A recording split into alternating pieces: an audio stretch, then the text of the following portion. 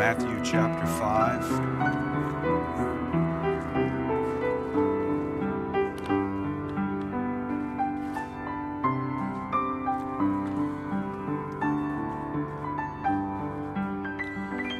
In our series through the book of Matthew, this is now message number 11, entitled Looks Can Kill.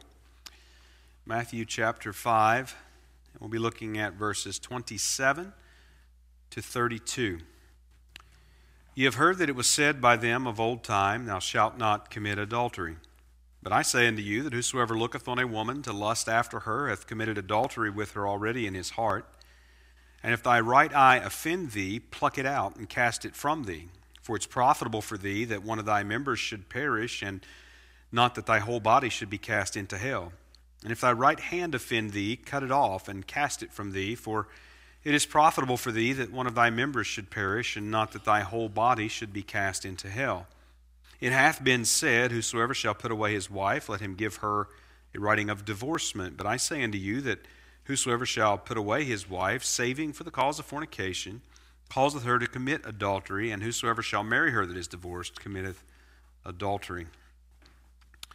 So in verses 21 to 26, which is what we looked at the last time, we saw the first of a series of 6 contrasts with the Old Covenant law. So Jesus lays his law essentially alongside these commandments of the Old Covenant, highlighting similarity certainly in many instances, also demonstrating some differences. And in doing this, Jesus expanded on the Beatitudes that we refer to, that begins this Sermon on the Mount there at the beginning of chapter number 5.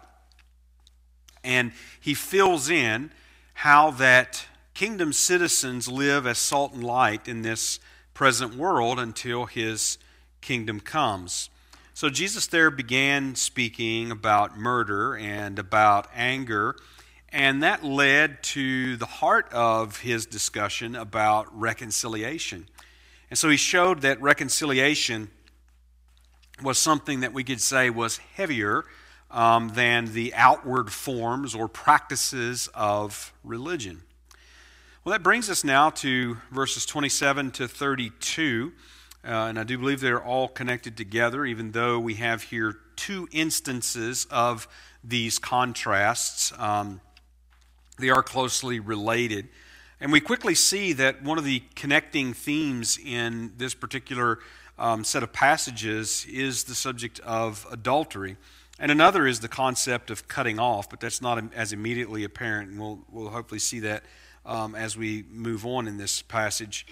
But it's also immediately obvious here that Jesus takes sins that we often toy with, we rationalize, we justify, and takes them very, very seriously. So for the second time now, Jesus refers to hell, and refers to hell as a place of judgment that is entered by consequences of sins. So I want to look at this passage in 2 parts, and verses 27 to 30, where Jesus discusses the look of lust, and verses 31 to 32, where Jesus talks about causing adultery. So let's look at, beginning here with verse number 27. Ye have heard that it was said by them of old time, Thou shalt not commit adultery. So this is just as in the previous verse, verse 21 that we looked at before, where we have this reference to what was said to the ancient ones. In other words, those who received the Old Covenant law. And we spent some time looking at the words that are used there and some different translations of these words. And you read it here, and the way it's rendered here, it seems like that he's talking about something that was said by them, and it wasn't said by them, it was said to them. It's indirect object. So he is referring to those who received the Old Covenant law, and in each of these cases, when he does this, he proceeds then to quote from the Old Covenant law that was said to them, the ancient ones in the old time. So he quotes here from Exodus chapter 20 and verse 14, as well as the repetition in Deuteronomy chapter 5 and verse 18, thou shalt not commit adultery. So this prohibition against adultery referred to sexual sins, unfaithfulness against one's spouse. In other words, in some ways, it violates marriage or the covenant of marriage. And this was certainly a heavy law when we look at the Old Covenant law. And one of the ways that we see how heavy it was is by looking at the penalty that was prescribed for breaking it. So Leviticus chapter 20 and verse number 10 reads, "And the man that committeth adultery with another man's wife, even he that committeth adultery with his neighbor's wife, the adulterer and the adulteress shall surely be put to death." Deuteronomy chapter 22 and verse 22, "If a man be found lying with a woman married to a husband, then they shall both of them die, both the man that lay with the woman and the woman. So shalt thou put away evil from Israel." So the act of adultery was to be punished according to Old Covenant law with death by execution. Now that did not mean that it precluded a trial. There was always the establishment and various things, and there would be a trial, so to speak. But it did deserve the death penalty if indeed it was the case. So this is what Jesus refers to. This was what was spoken to the ancients in the giving of the Old Covenant. And then he goes on, as we saw before, in verse number 28, he says, "But I say unto you, that whosoever looketh on a woman to lust after her hath committed adultery with her already in his heart." And so here Jesus legislates against lust. Now, the word that is used for lust here, it means to set the heart on, and it refers to a strong desire for something. Now, it can be good. It can be a strong desire for something that is good, the worship of the Lord, and various ways that it's used to express that. But it can also be negative when it is a strong desire for something that is forbidden, a strong desire for something that is damaging and is destructive and what have you. So it depends on the context in which the word itself is used as to whether it's positive or negative. And now here it's obviously negative. Here it refers to having a strong desire for a woman who is not your wife. And the word that he uses for woman here is just the general word in the Greek for woman. And what that means is that he could be talking about a married woman or an unmarried woman, and it really doesn't matter in that regard. And there are some that try to split some hairs with adultery and try to bring fine points about whether someone's married and not and unmarried and that sort of thing. But Jesus really just cuts through all of that, and he says that if someone looks on a woman to lust after her, he's committed adultery with her already in his heart. Now, this is very similar in ways to what the Old Covenant law prohibited against coveting. So Exodus chapter 20, verse 17, "Thou shalt not covet thy neighbor's house. Thou shalt not covet thy neighbor's wife, nor his manservant, nor his maidservant, nor his ox, nor his ass, nor anything that is thy neighbor's." So Jesus again is being more general here. He's not just saying not to covet your neighbor's wife. He's just saying if you look on a woman and lust after her, you have already committed adultery in your heart. Now, the further implication, of course, would be the same prohibition for women toward any man that she's not married to.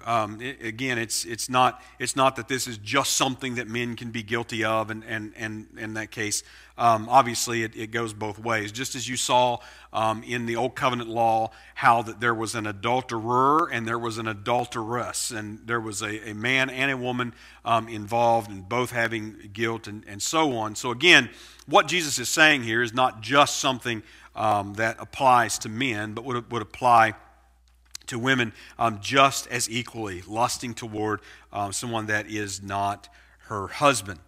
Now, Jesus says that this look of lust amounts to sin in the heart or the mind. Now, in the Greek, the word cardia is used, so it is literally referring to the organ of the heart. But you also have to understand that it refers to the mind, to the inner being, to the thoughts. We have a way more modernly of separating what we might refer to as rational or logical thought, and then feelings or emotions. And I understand why we make some of that sort of contrast, but at the same time, the Bible is very clear that really it all comes from the same place. And so when he's referring to the heart, it's not like what we might think about today. Oh, well, my head says no, but my heart says yes. That's not what Jesus means. He's talking about within. He's talking about internally. In all of that mix and mess that we have going on within us, someone has looked upon a woman and has lusted after her. Now he uses that term already, and you can see that there in the verse, that he hath committed adultery with her already in his heart. Already, simply that look of lust that he is describing says is already guilty of this sin of adultery, which is some sort of unfaithfulness toward marriage. And of course it can be even if a man was single, it could be toward a married woman, or there's various ways that could be drawn out, but he's saying he's already guilty of this sin. So the command has already been broken, even though it can be further broken, obviously, through different actions. All right, so then we come to verse 29. So verse 29 reads, "And if thy right eye offend thee, pluck it out, and cast it from thee. For it's profitable for thee that one of thy members should perish, and not that thy whole body should be cast into hell." So when you read verses 29 and 30, and you actually read them in context, they're a bit puzzling. If we're trying to find the flow of this passage from verse 27 through verse 32, well, we can see, first of all, they're obviously connected. He starts talking about adultery, and he ends talking about adultery. And obviously, this passage is all connected. And of course, it's also connected within this greater body of teaching that we refer to as the Sermon on the Mount.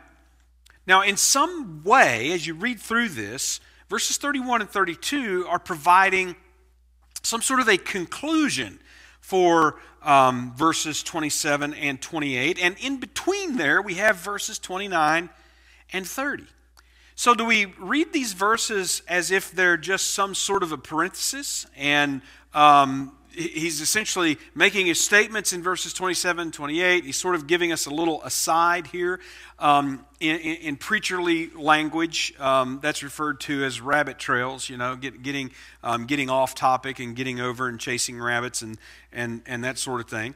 Of course, preachers don't really use that term as much as they get accused of that sort of thing. But is that the way we would read this? It's sort of a parenthesis. Then we're going to jump back to the point when we get to verses 31 and 32. So, for instance, Jesus has just referred to lust as a heart problem.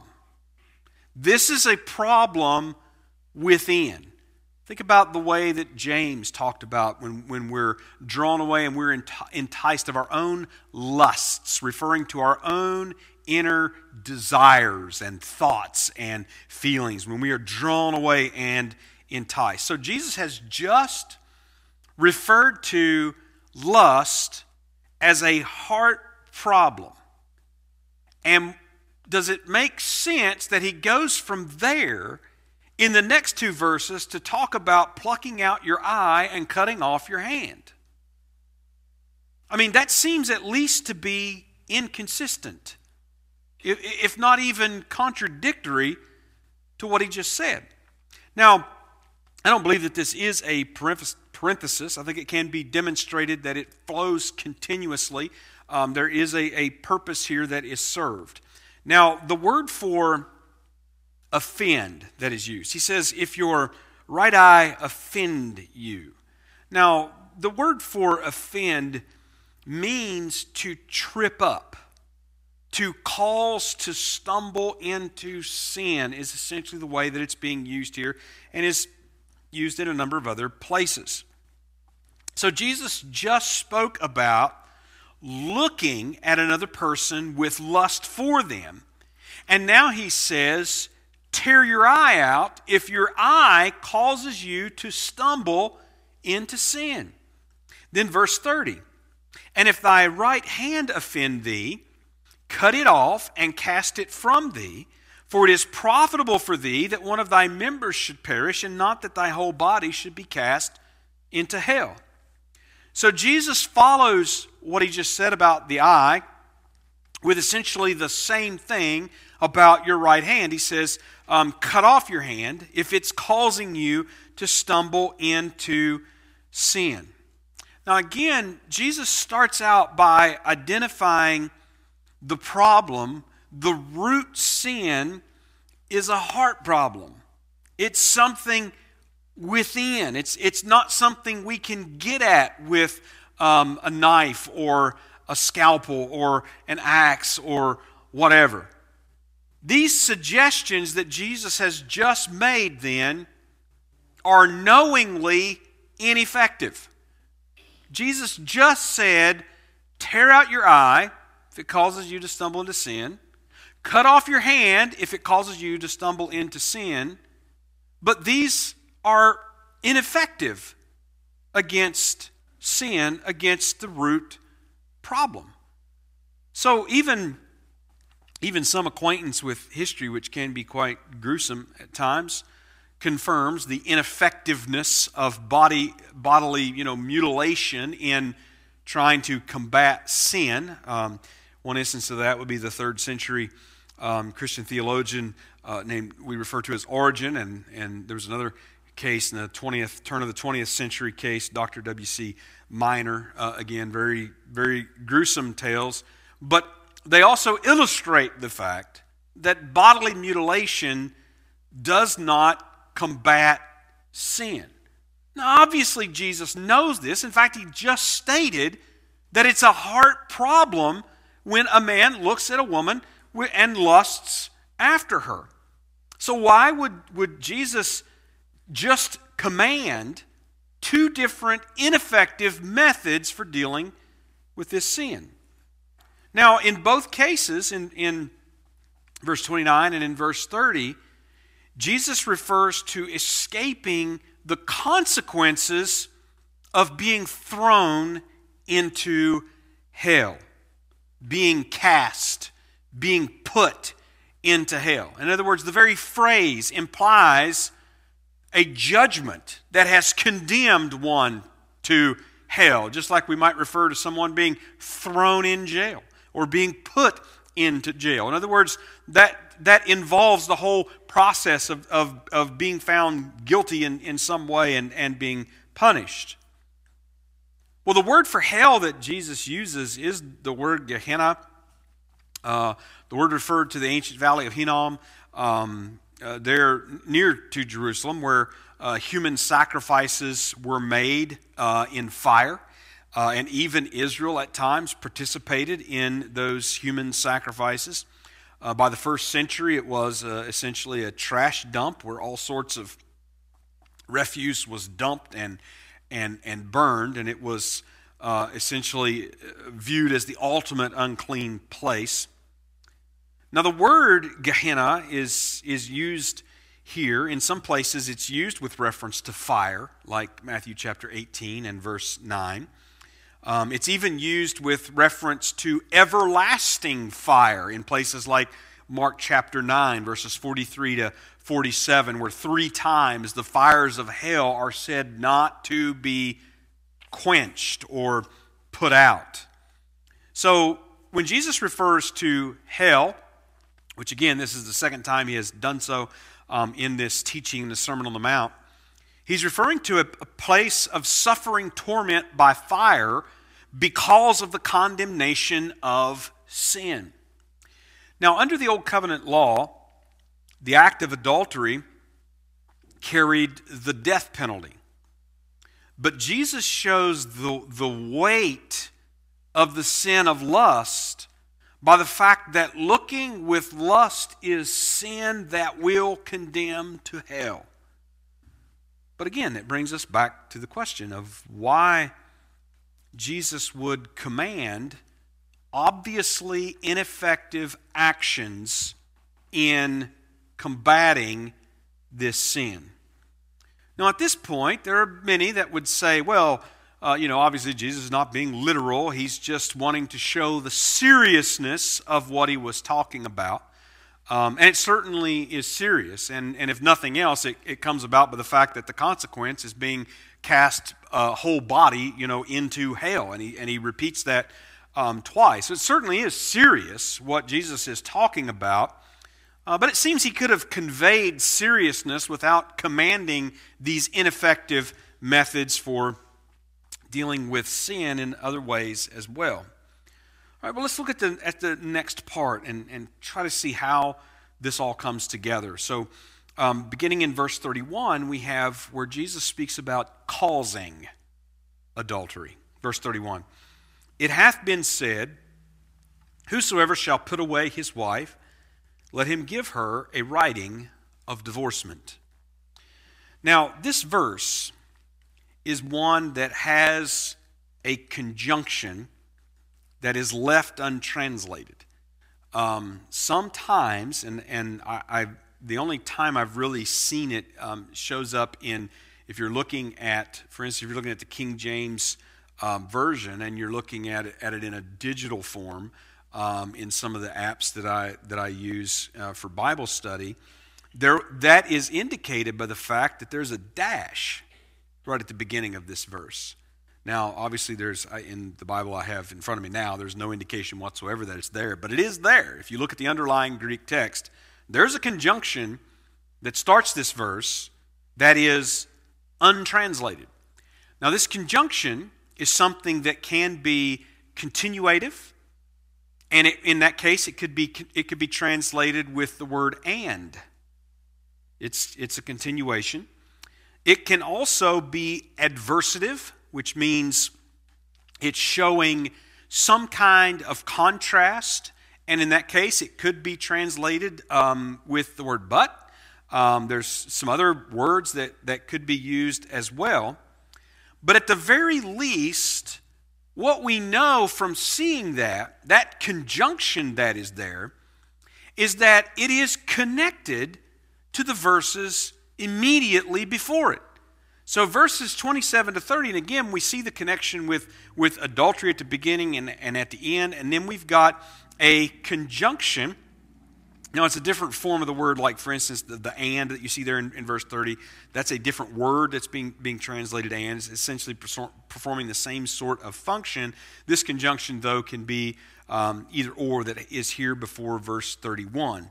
Now, the connection then, it's obvious that it continues from the first. And I think, as I read this and read it in context, I do believe that the intention here is the adversative case. Like Jesus is saying, but it has been said, whosoever shall put away his wife, let him give her a writing of divorcement. So Jesus quotes here from the Old Covenant law, in fact, Deuteronomy chapter 24 and verse number 1.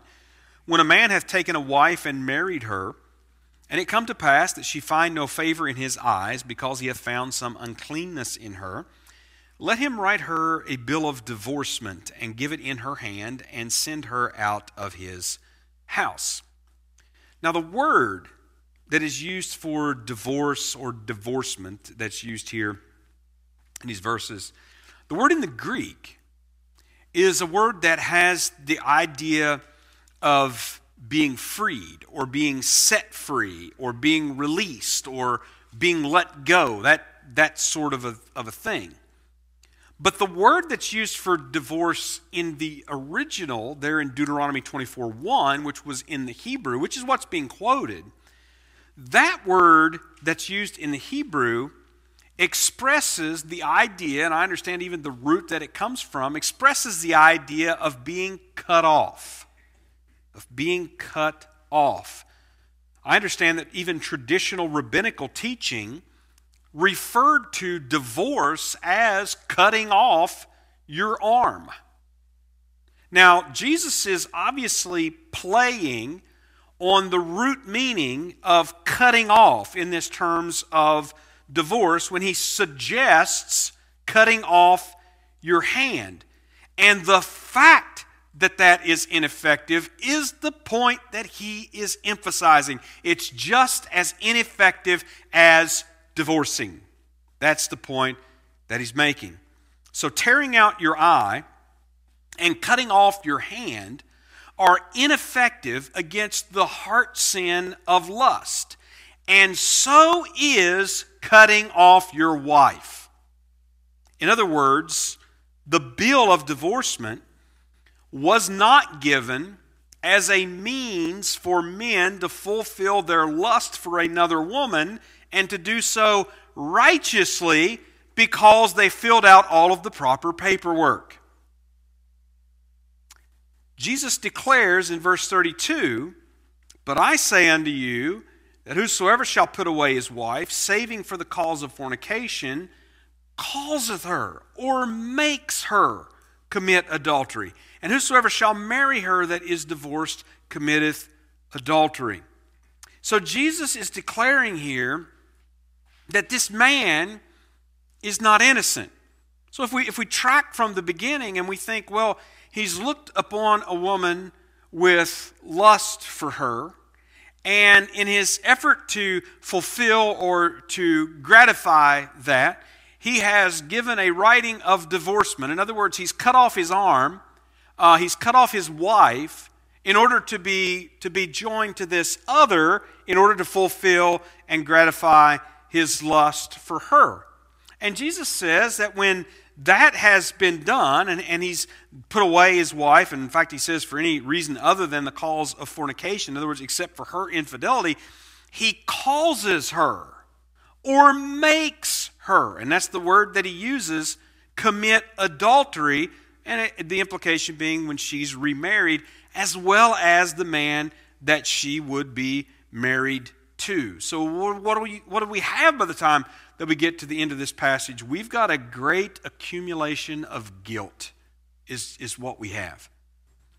If the lust that led to the cutting off of the wife in order to fulfill it, and then her remarriage along with the man who married her. In other words, you're not innocent. You're not righteous. You're not holy, though you have gone through the proper paperwork, so to speak. So now, we think about this passage in context of this body of teaching we know as the Sermon on the Mount. And we notice that there are two important connections here thematically in this Sermon on the Mount. In other words, how does what Jesus is saying here fit in with the greater purpose of this teaching and what we've seen even from the beginning? Well, first of all, the first connection brings us right back to those Beatitudes, Matthew chapter 5 and verse number 8, where Jesus said, "Blessed are the pure in heart, for they shall see God." Now here Jesus has showed what was not pure in heart. In other words, to lust, and we could say even if it's not acted on, is sin. And continuing in such sin is ultimately to be cast into hell and not see God. So if the followers of Jesus are going to live as salt and as light in this present world, then we must seek to be pure of heart and mind. And of course, Jesus exposed ineffective methods of dealing with such sin. Not only ineffective methods, and essentially, again, cutting off your wife in order to be married to another that you have lusted for is just as ineffective as tearing out your eye or cutting off your hand. So he has already exposed these ineffective methods of dealing with such sin. So you might say, well, how do we combat such a sin? And how do we strive for purity of heart and mind? Well, we have places like Romans chapter 8 and verse 13 where Paul wrote, "For if ye live after the flesh, ye shall die. But if ye through the Spirit do mortify the deeds of the body, ye shall live." We know that the Bible teaches us that we don't eradicate all sin from our lives. We don't eradicate all of the effects of sin upon us. We're not going to eradicate every sinful thought and every sinful idea. But on the other hand, if we are true followers of Jesus Christ, neither do we cherish them. We do fight against these sins, but only through the Spirit. And the word for mortify, and it's not a word we probably use a whole lot commonly today, essentially means to put to death. Kill it. Through the Spirit, you kill the deeds of the body. Here's what Paul wrote in Colossians chapter 3, verses 5 to 11. "Mortify therefore your members which are upon the earth: fornication, uncleanness, inordinate affection, evil concupiscence, and covetousness, which is idolatry. For which things' sake the wrath of God cometh on the children of disobedience, in the which ye also walked sometime when ye lived in them. But now ye also put off all these: anger, wrath, malice, blasphemy, filthy communication out of your mouth. Lie not one to another, seeing that you have put off the old man with his deeds, and have put on the new man, which is renewed in knowledge after the image of him that created him, where there's neither Greek nor Jew, circumcision nor uncircumcision, barbarian, Scythian, bond nor free, but Christ is all and in all." Now, the second thematic connection in the Sermon on the Mount that we see with this passage is that of the relational righteousness that is emphasized in this teaching. So when I talked about relational righteousness earlier in the Sermon on the Mount, we talked about how that we oftentimes think of or describe righteousness in terms of some fixed standard that we meet or fall short of, or we think of it as some legal standing that we enjoy before God. And oftentimes we don't think as much about that relational component. When the righteousness of God is described in Scripture, it's His righteousness in relation to others, in relation to His enemies, in relation to those who have trusted in Him, that are in covenant relationship with Him. And are His thoughts and actions toward them, are they righteous? In other words, that relationship that He has to them, are His actions righteous? So again, the idea of this relational righteousness, we saw it before with the concepts of reconciliation that we saw in the previous passage. And now we see it here in terms of a marriage relationship, whether it is your own or even someone else's. So when a man and woman are married to each other, that relationship that they have requires certain thoughts and actions toward one another, again, and that's describing righteousness relationally. Now, in this case, not lusting after someone else, nor divorcing your spouse in order to have someone else legally, as it were. So we also have a relationship, though, to those we are not married to. And what are the requirements of righteousness in those relationships? And that may be our brother and sisters, believers in Christ. It could be others, friends. It could be others of the broader community, whatever the case may be. Well, to lust after someone, it is actually to sin against them. It is to devalue them. It is to view them as merely an object of your own gratification.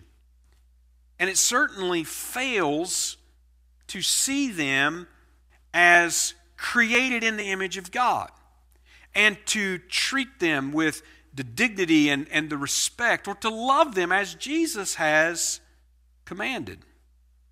Of course, it is also cultivating future greater sin and causing others to stumble into sin. So again, if we follow out in this passage, so a man has lusted after a woman in his heart, he has put away his wife, and then what has happened? Well, he has obviously sinned toward her.